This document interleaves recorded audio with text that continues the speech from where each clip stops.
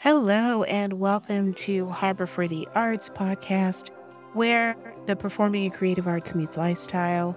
The mission of this podcast is to enhance, inspire, educate, and entertain all listeners about the performing and creative arts. I'm your host, opera singer Bree Cooper. I am an actress, opera singer, author, podcast host, TV host, playwright, producer, and more. And did I also mention that I work full-time for a very prominent arts organization in the heart of Washington, D.C., where we present international artists on stages throughout Washington, D.C., as well as provide music education instruction in schools in Washington, D.C., throughout the city. I am so happy you are joining me today. This Podmas episode is number 11, and today we're talking about the candles of Kwanzaa, as well as the fourth principle of Kwanzaa. And so many of you enjoyed the recipe that I shared yesterday on the previous podcast for Podmas Caribbean sorrel.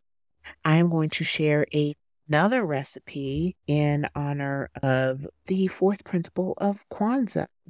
So let's get on into the episode. There are 7 candles, symbolic of the 7 principles, the matrix and minimum set of values, which African people are urged to live by in order to rescue and reconstruct their lives in their own image and according to their own needs. There are 3 red candles as a whole that represent struggle. The 3 red candles represent a separate principle, and these candles are placed to the left of the black candle. The principles include Kujikajalia, which we talked about, Ujamaa, and Ujamaa, which is day 4. Just as a review, Kujikajalia, self-determination. It represents defining, naming, creating, and speaking for oneself. The next principle where the candle is lit is Ujamaa, and this is the principle of collective work and responsibility, and it takes on the vocation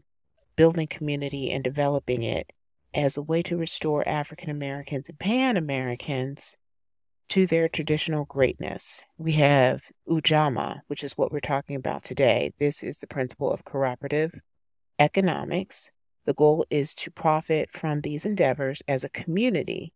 Then there are 3 green candles, each representing a specific principle, and these candles are placed to the right of the black candles and the last ones lit. So we have Nia, Kumba, and Imani. There are different lighting orders. Some people do it different ways, but according to the official Kwanzaa website, the proper order of lighting the kinara, which is the candle holder, which we discussed in a previous episode. The first day is to light the black candle on the first day of Kwanzaa. The second day, you'll light the black candle and the far left red candle. Third day, you'll light the black candle and the 2 far left red candles. The fourth day, you'll light the black candle first, and then the far left red, moving from left to right until all the red candles are lit. So that's on the 4th day.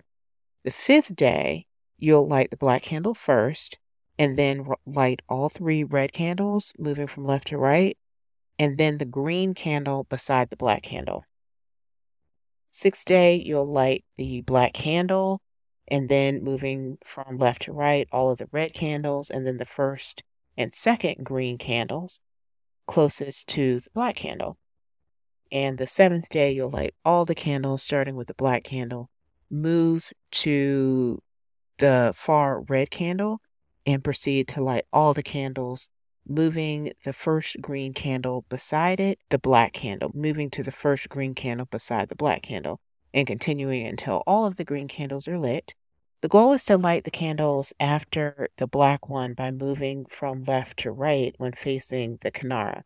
According to the official Kwanzaa website, it explains this procedure is to indicate that the people come first, then the struggle, then the hope comes from the struggle. So that's just a little bit about the candles and why they are red, black, and green. Ujamaa, which is what we're talking about today, it's a Swahili term meaning cooperative economics. The emphasis is the building and supporting of businesses within the community so that it fosters the economic empowerment and collective prosperity. And it's rooted in the principles, of course, shared wealth and responsibility, self-reliance. It encourages individuals to invest in the community-owned enterprises, prioritize local commerce, and collaborate on economic initiatives that benefit the collective within our community's economic ecosystem, which means supporting local music venues, arts organizations, going to some of the concerts. And you can do that too in your neighborhood, in your community. You do not have to be a musician. Maybe you, if you're listening to this podcast, you are probably someone who enjoys the arts and would like to know more about it. One of the ways that you can practice Ujamaa is to advocate for fair compensation and opportunities within the industry. By embracing Ujamaa, opera singers such as myself, we can contribute to the sustainability and growth of our local music community while we are also promoting equity and inclusivity within the broader industry. The principle encourages artists to consider broader impact economic decisions, and we can prioritize the ethical and sustainable practices and leverage our platform to advocate for the economic justice and empowerment through strategic partnerships and resource sharing, collective bargaining. Opera singers can play a vital role in reshaping the economic landscape, the music industry, and ensuring that it remains equitable and accessible, supportive of all artists at all levels of their career. And not only are we talking about being, for me as an opera singer, but definitely we have musicians that listen to this podcast. We have creative artists that listen to this podcast, performing artists, including dancers of all genres. We really look at the arts as a unifying force. So I also wanted to share a treat. This is from Chef Jessica B. Harris, compliments of the National Museum African American History and Culture, from her book Kwanzaa Keepsake, celebrating the holiday with new tradition and feasts. The pink party punch is a crowd pleaser. The ingredients include 1 pound canned ripe olives drained, 1 tablespoon of dried thyme, 1 teaspoon of minced garlic, 1 teaspoon of minced fresh habanero or other hot sauce to taste, or other hot chili to taste, 2 tablespoons of extra virgin olive oil, salt, and freshly ground black pepper to taste. And the instructions: place the frozen strawberries in the bowl of a blender or food processor and blend until they are liquid. Place the strawberries and all of the remaining ingredients in a large pitcher. Add ginger ale, ice, stir, and serve. So I think that's a really fun recipe to complement the Kwanzaa principle for today. And I hope you like that recipe. I hope you gained a deeper appreciation for celebrating African heritage and values, whether you're observing Kwanzaa or learning about it for the first time, learning more about it like me, because they really don't talk about it in schools at all. It's not a religious holiday at all.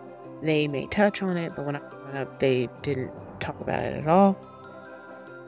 So let's embrace the spirit of unity and creativity and faith in our lives and communities as artists. Thank you so much for joining me today.